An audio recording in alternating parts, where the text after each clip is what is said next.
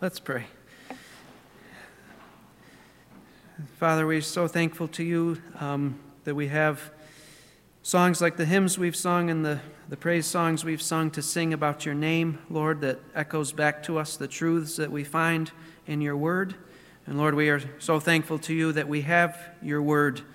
So many copies. I'm sure we all have several copies in our homes when there's other places around the world where believers are desperate just for a page. Lord, we are thankful to you that we have all of your revelation in our hands and in these books, Lord, these Bibles. We thank you so much for your word that instructs us, that reveals to us ways in which we still need to grow. Lord, it's your word that has made us wise unto salvation, that showed us the reality of our sin and our need for a Savior, and it showed us how we could receive his free gift by turning from sin and putting our trust in him alone, Lord. Your word taught us to abandon our own efforts to save ourselves and to throw ourselves upon your mercy, to run to Christ, who alone has done everything required to rescue us. Lord, we thank you for this book, and we thank you for how the Spirit uses it to prune us, to make us more like your Son. And we pray that your word would have that impact upon us this morning as we study it together. In Jesus' name, amen. We're back in the book of 1 Corinthians. We're in chapter 6 this morning, if you want to turn to 1 Corinthians chapter 6. And we're going to be working our way through the first 8 verses, and I'll read those for us. Paul writes, verse 1, "Does any one of you, when he has a case against his neighbor, dare to go to law before the unrighteous and not before the saints? Or do you not know that the saints will judge the world? If the world is judged by you, are you not competent to constitute the smallest law courts? Do you not know that we will judge angels? How much more matters of this life? So if you have law courts dealing with matters of this life, do you appoint them as judges who are of no account in the church? I say this to your shame. Is it so that there is not among you one wise man who will be able to decide between his brethren? But brother goes to law with brother, and that before unbelievers.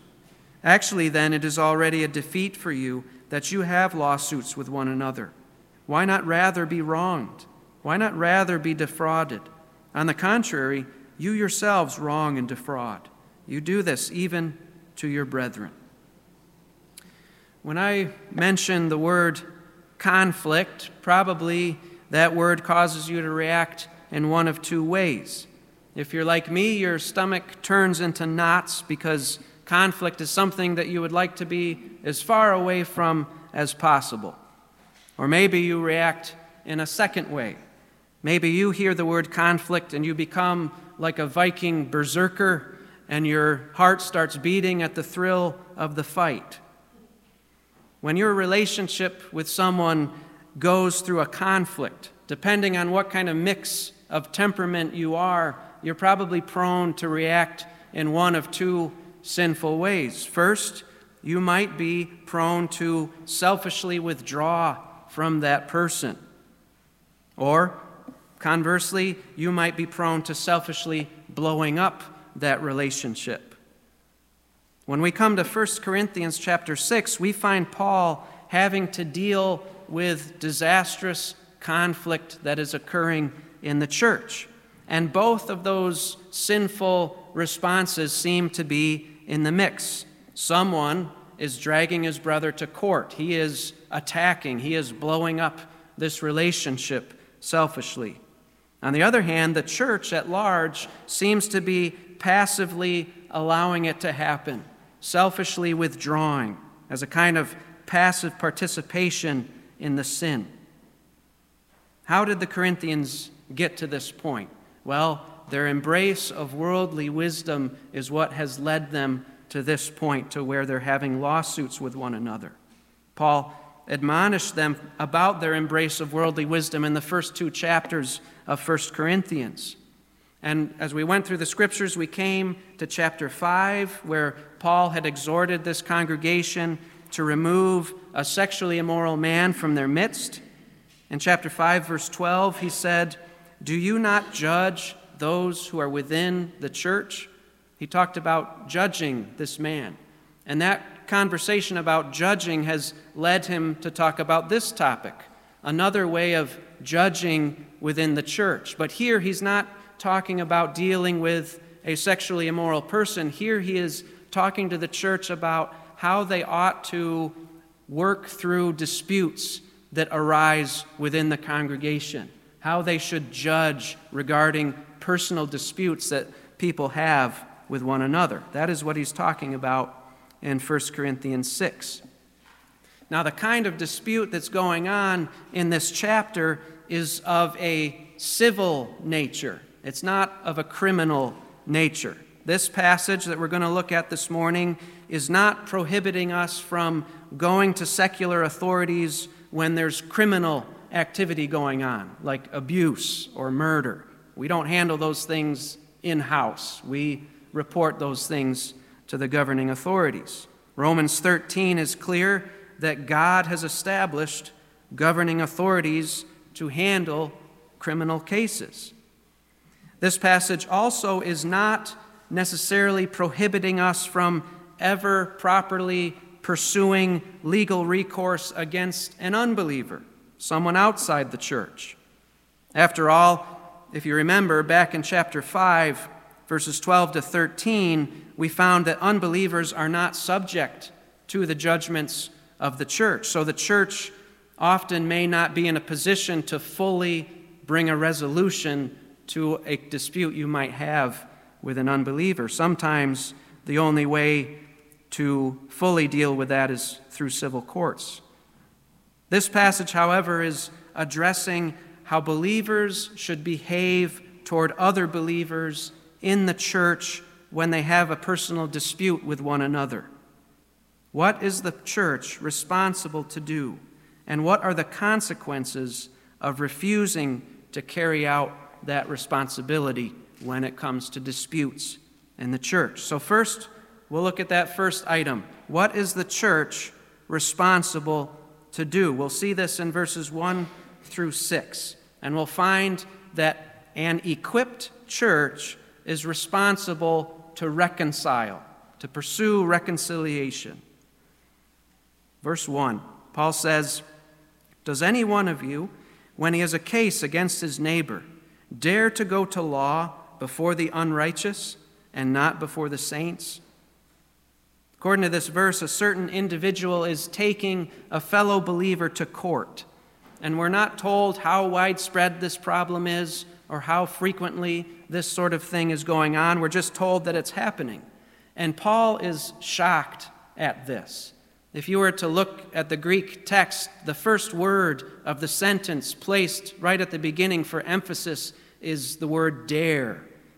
This is a sin that is daring. It's presumptuous. It's blatant. There's no excuse for this behavior that's going on. Paul says, "Dare you do this thing?" Apparently, a dispute had occurred between two believers, and one of them had decided to sue the other in order to bring a resolution to this matter.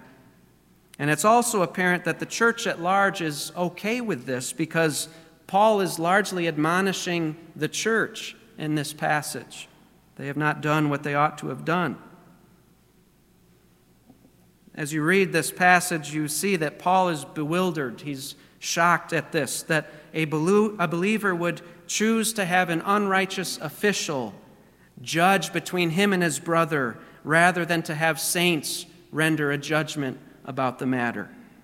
He's also bewildered that the church at large would just go along with this kind of behavior.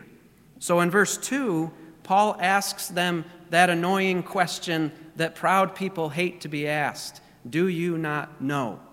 He's asked a number of those questions already because the Corinthians are struggling mightily with pride. Verse 2, he says, "Or do you not know that the saints will judge the world?"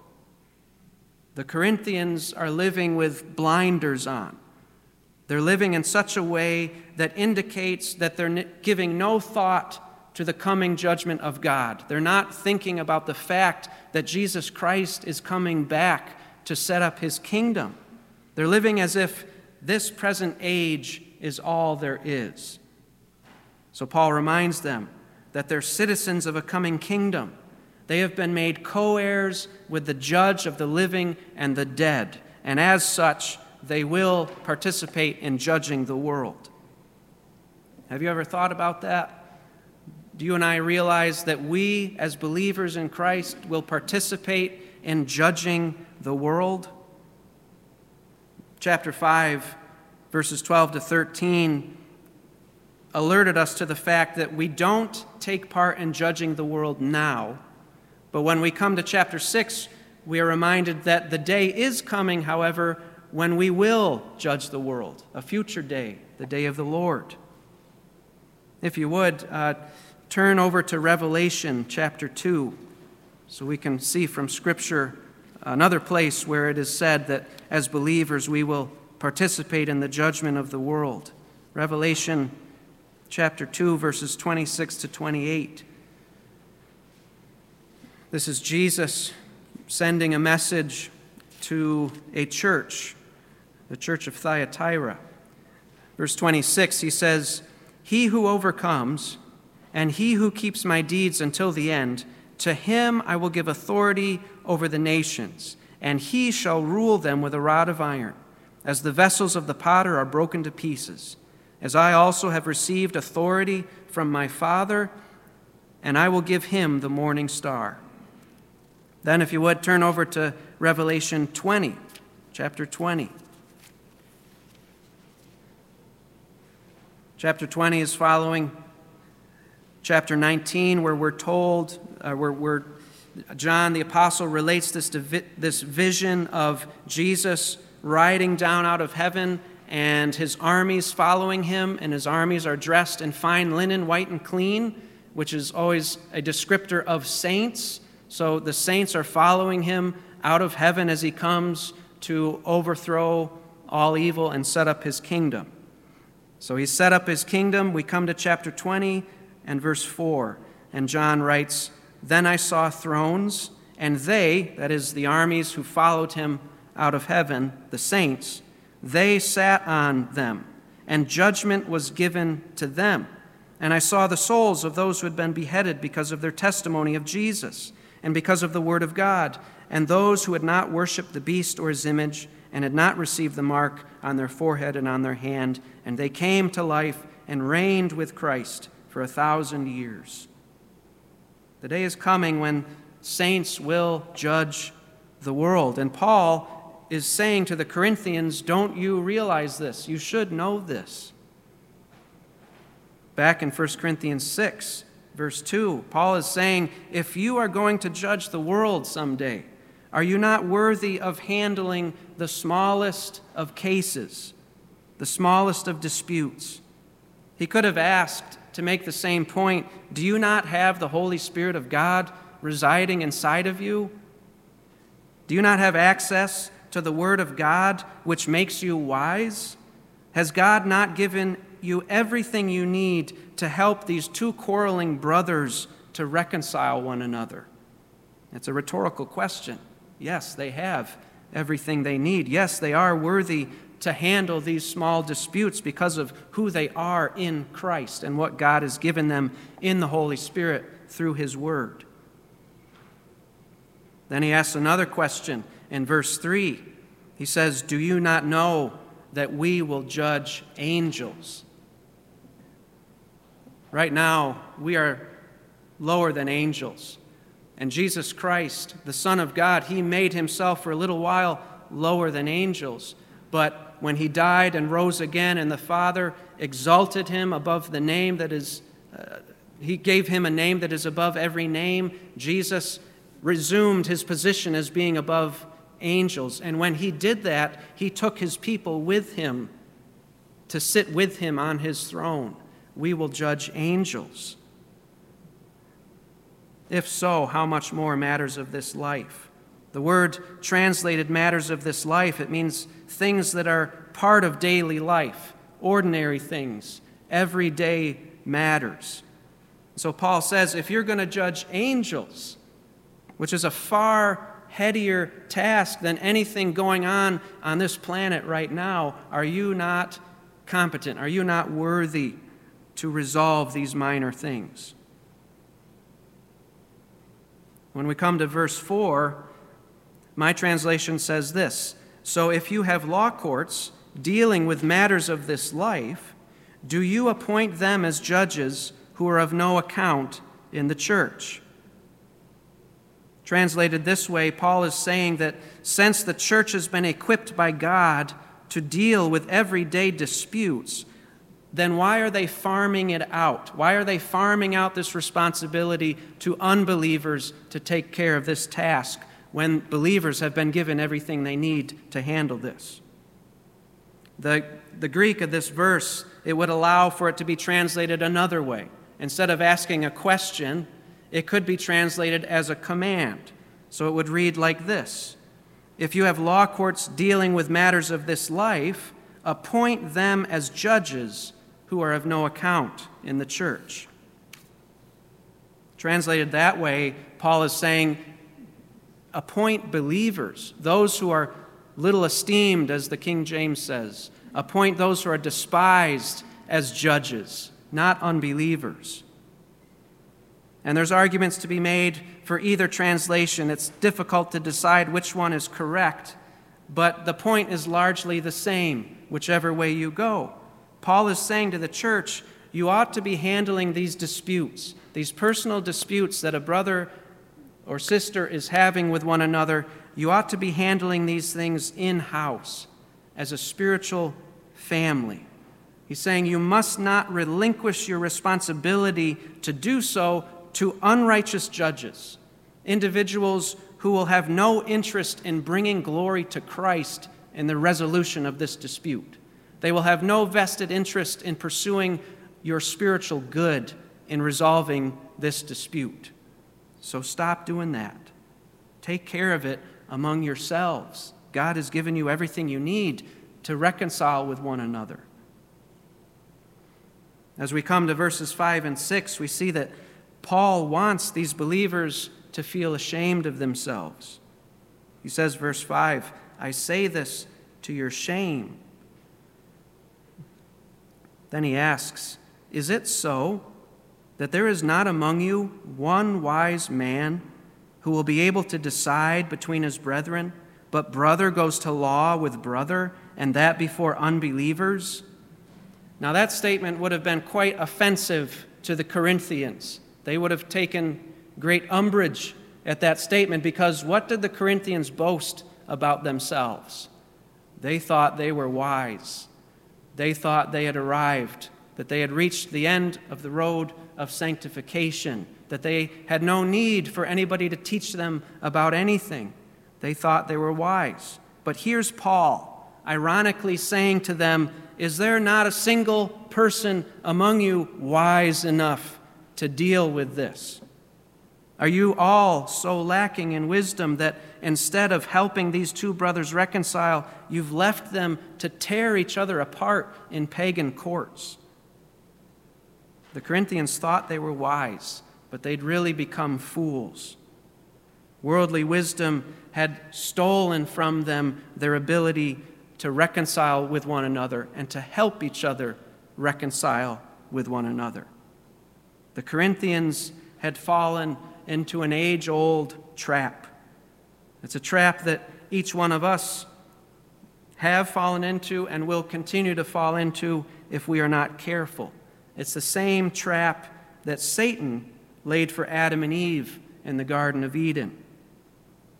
Remember, Adam and Eve were created in the image of God. And as such, their relationship with each other was perfect. Perfect peace, no conflict. And their relationship with God was perfect. Perfect peace, no conflict. But then the serpent came along. And do you remember the lie of the serpent? He said that God was really holding out on them. They could have so much more. If they just ate some of the fruit of that forbidden tree in the garden, then they could become like God. But what happened when they ate of that fruit? Did they become like God? No, the opposite happened. They became less like God. The image of God that they were created in was marred by sin. Peace with God and with each other was lost. Now, as Christians, the image of God is being restored in us as we are conformed to the likeness of Jesus Christ. And in Christ, we have been reconciled to God. We have been made at peace with God through the death and resurrection of our Lord Jesus. And along with that reconciliation, we have been given everything we need by the Spirit through the Word to be reconciled with one another when we have disputes. We have everything we need. But then the evil one comes along, and he tells us that God is holding out on us. That if we just lay hold of what this world has to offer, then we'll be happy, then we'll be content, then we will be like God. What does this world offer us?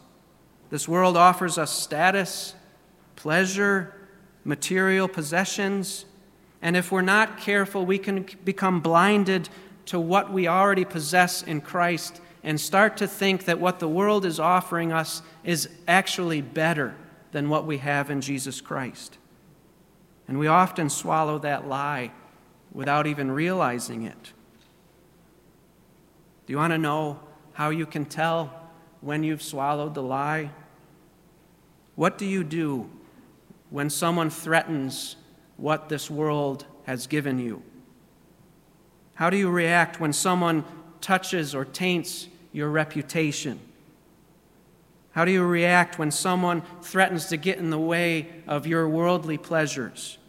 How do you react when you are faced with the threat of losing your material possessions? How do you respond to conflict? If your response to conflict is to selfishly hang on to what you've gained in this world, then in that moment you're swallowing the lie. And you might show that in one of two ways. You might try to hang on to what this world offers by running away from the conflict, not dealing with it. Or you might try to hang on to what you have in this world by attacking the person that you're in conflict with, trying to annihilate the threat. But neither of those responses is a Christ-like response. Jesus stepped into a whole world that was at conflict with God and with itself.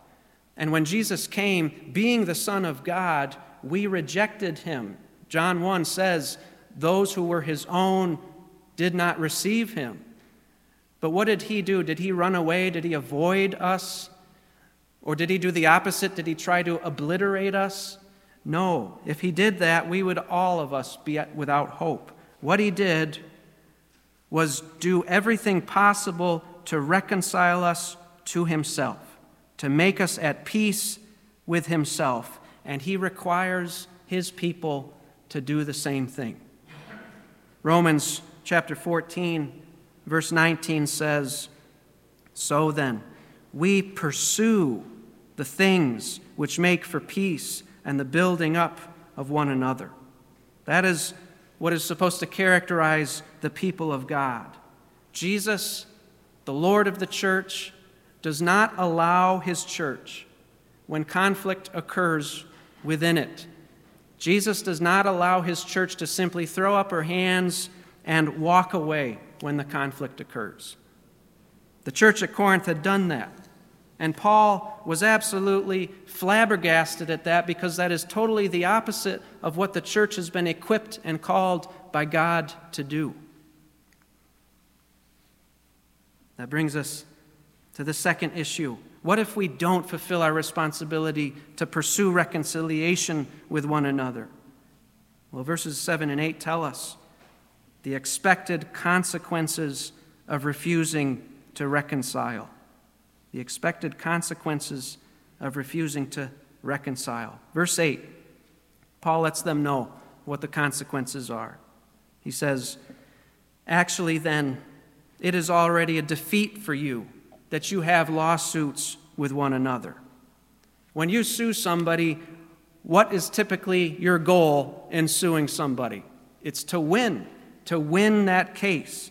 And from a worldly perspective, at the end of a lawsuit, you have a winner and you have a loser.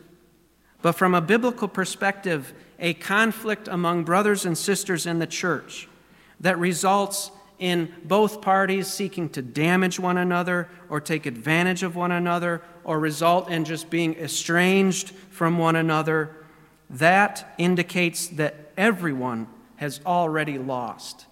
Regardless of how the lawsuit plays out, regardless of who on paper won, everyone lost. Both the one pursuing the lawsuit and the one defending himself in the lawsuit, they lost, and the whole church has lost. It's a defeat. There are no winners. Why is that? It's because when you seek to damage another believer, instead of to reconcile with that person, you are denying the work of reconciliation that Jesus Christ has accomplished on the cross. Turn with me, if you would, to Ephesians chapter 2, where we read about this work of reconciliation. Ephesians chapter 2, verse 13. Paul, writing to Gentile believers, he says, "But now in Christ Jesus, you who were formerly far off have been brought near by the blood of Christ. For he himself is our peace, who made both groups into one," speaking of the Jews and the Gentiles, "and broke down the barrier of the dividing wall by abolishing in his flesh the enmity, which is the law of commandments contained in ordinances, so that in himself he might make the two, Jews and Gentiles, into one new man, thus establishing peace, and might reconcile them both in one body to God through the cross, by it having put to death the enmity. And he came and preached peace to those who were far away, and peace to those who were near. For through him we both have our access in one Spirit to the Father." Jesus shed his blood on the cross to unite sinners together in himself and to reconcile those sinners to God. So when you refuse to pursue reconciliation with a brother or sister in Christ, you are saying that Jesus did not do enough to pay for that person's sins or to make both of you a part of the same body. Not only that, but if I refuse to reconcile with someone, it destroys my witness to a watching world.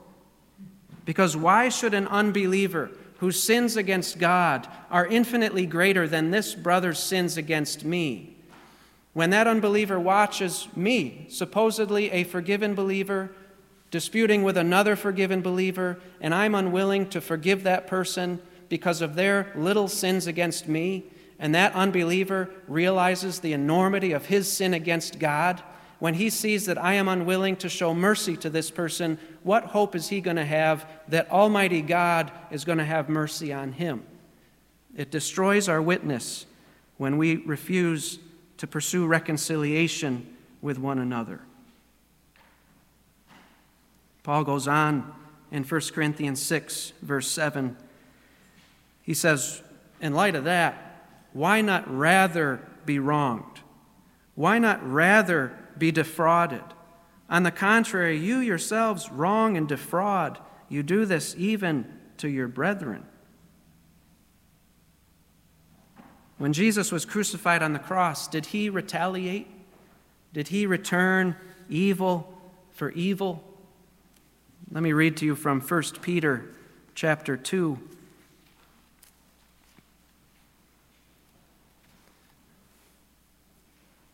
1 Peter chapter 2, verse 21, Peter writes, "For you have been called for this purpose, since Christ also suffered for you, leaving you an example for you to follow in his steps, who committed no sin, nor was any deceit found in his mouth, and while being reviled, he did not revile in return. While suffering, he uttered no threats, but kept entrusting himself to him who judges righteously. Back to 1 Corinthians 6, Paul is saying, why not rather be wronged than seek vengeance on your brother by hauling him to court? It'd be far more honoring to God to willingly suffer a wrong at the hands of a brother in Christ than to drag that brother or sister in Christ into court for vengeance. And I want to be clear, we can read this and we might think, well, as long as I don't drag someone into court, I'm doing what this passage is telling me to do. No. The Bible always doesn't let you stop with your outward behavior. It forces you to keep going into your heart. There are many ways that we can seek vengeance on a brother or a sister. Many ways that we can seek to get our pound of flesh from someone. Conflict does not always have to end up in court for it to still be a total loss for you and the church. We can seek to manipulate one another, insult one another, put guilt trips on each other, gossip about one another, withhold greetings from one another, harbor bitterness toward one another. You name it. There's a whole host of ways that we can seek to take someone to court in our hearts. But none of those ways is how someone who has experienced the reconciling grace of God should behave. As we draw to a close, turn to the book of Philippians, chapter 4. Toward the end of this letter, we see Paul address a pair of believers in the church who were having a dispute, and they were unable to reconcile. Philippians chapter 4, verse 2. Paul writes, I urge Euodia and I urge Syntyche, two women, I urge them to live in harmony in the Lord.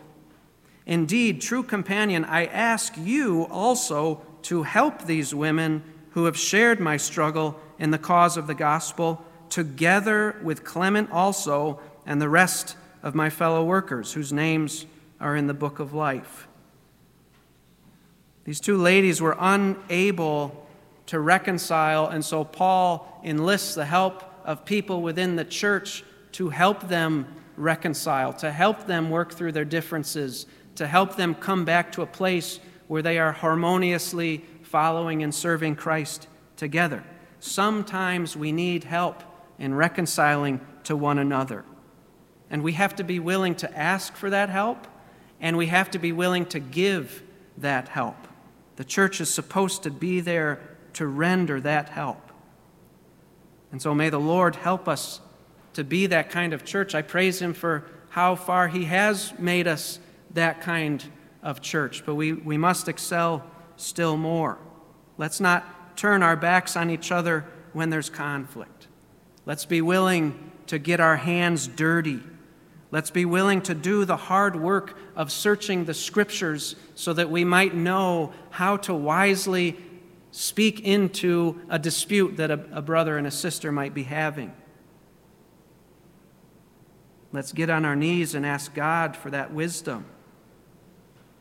Seeking reconciliation is hard. It is painful. It's much easier to run away or to attack. It's harder to humble yourself, take the log out of your eye, and pursue peace with that person that you are not agreeing with. And it's hard to be on the outside and step into that pain and seek to help that situation.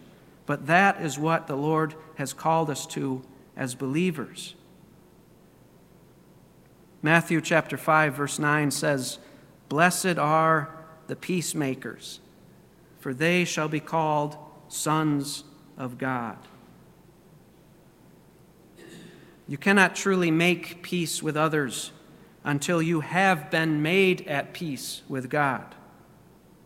Because of our sin, we are all born enemies of God, at war with God, having no peace with God. And to be at peace with God, you need Jesus Christ to become your Lord and Savior. Because God, who is in the right in this conflict, He's the one in the right. He took the initiative to send His Son to die on the cross in the place of sinners and to rise from the dead so that we could be reconciled back to the God we sinned against. And if you would trust in Jesus to take control of your life and to save you from the wrath of God, then God will forgive you and make you His child. He will reconcile you to Himself. He will make you be at peace with Him. And if you're a believer and you've forgotten the reconciliation that you enjoy with God, and you're in a conflict and you're behaving in a way that shows you've forgotten those truths, meditate on those truths. That will motivate you and empower you to pursue reconciliation with someone that you might be in conflict with. Let's pray.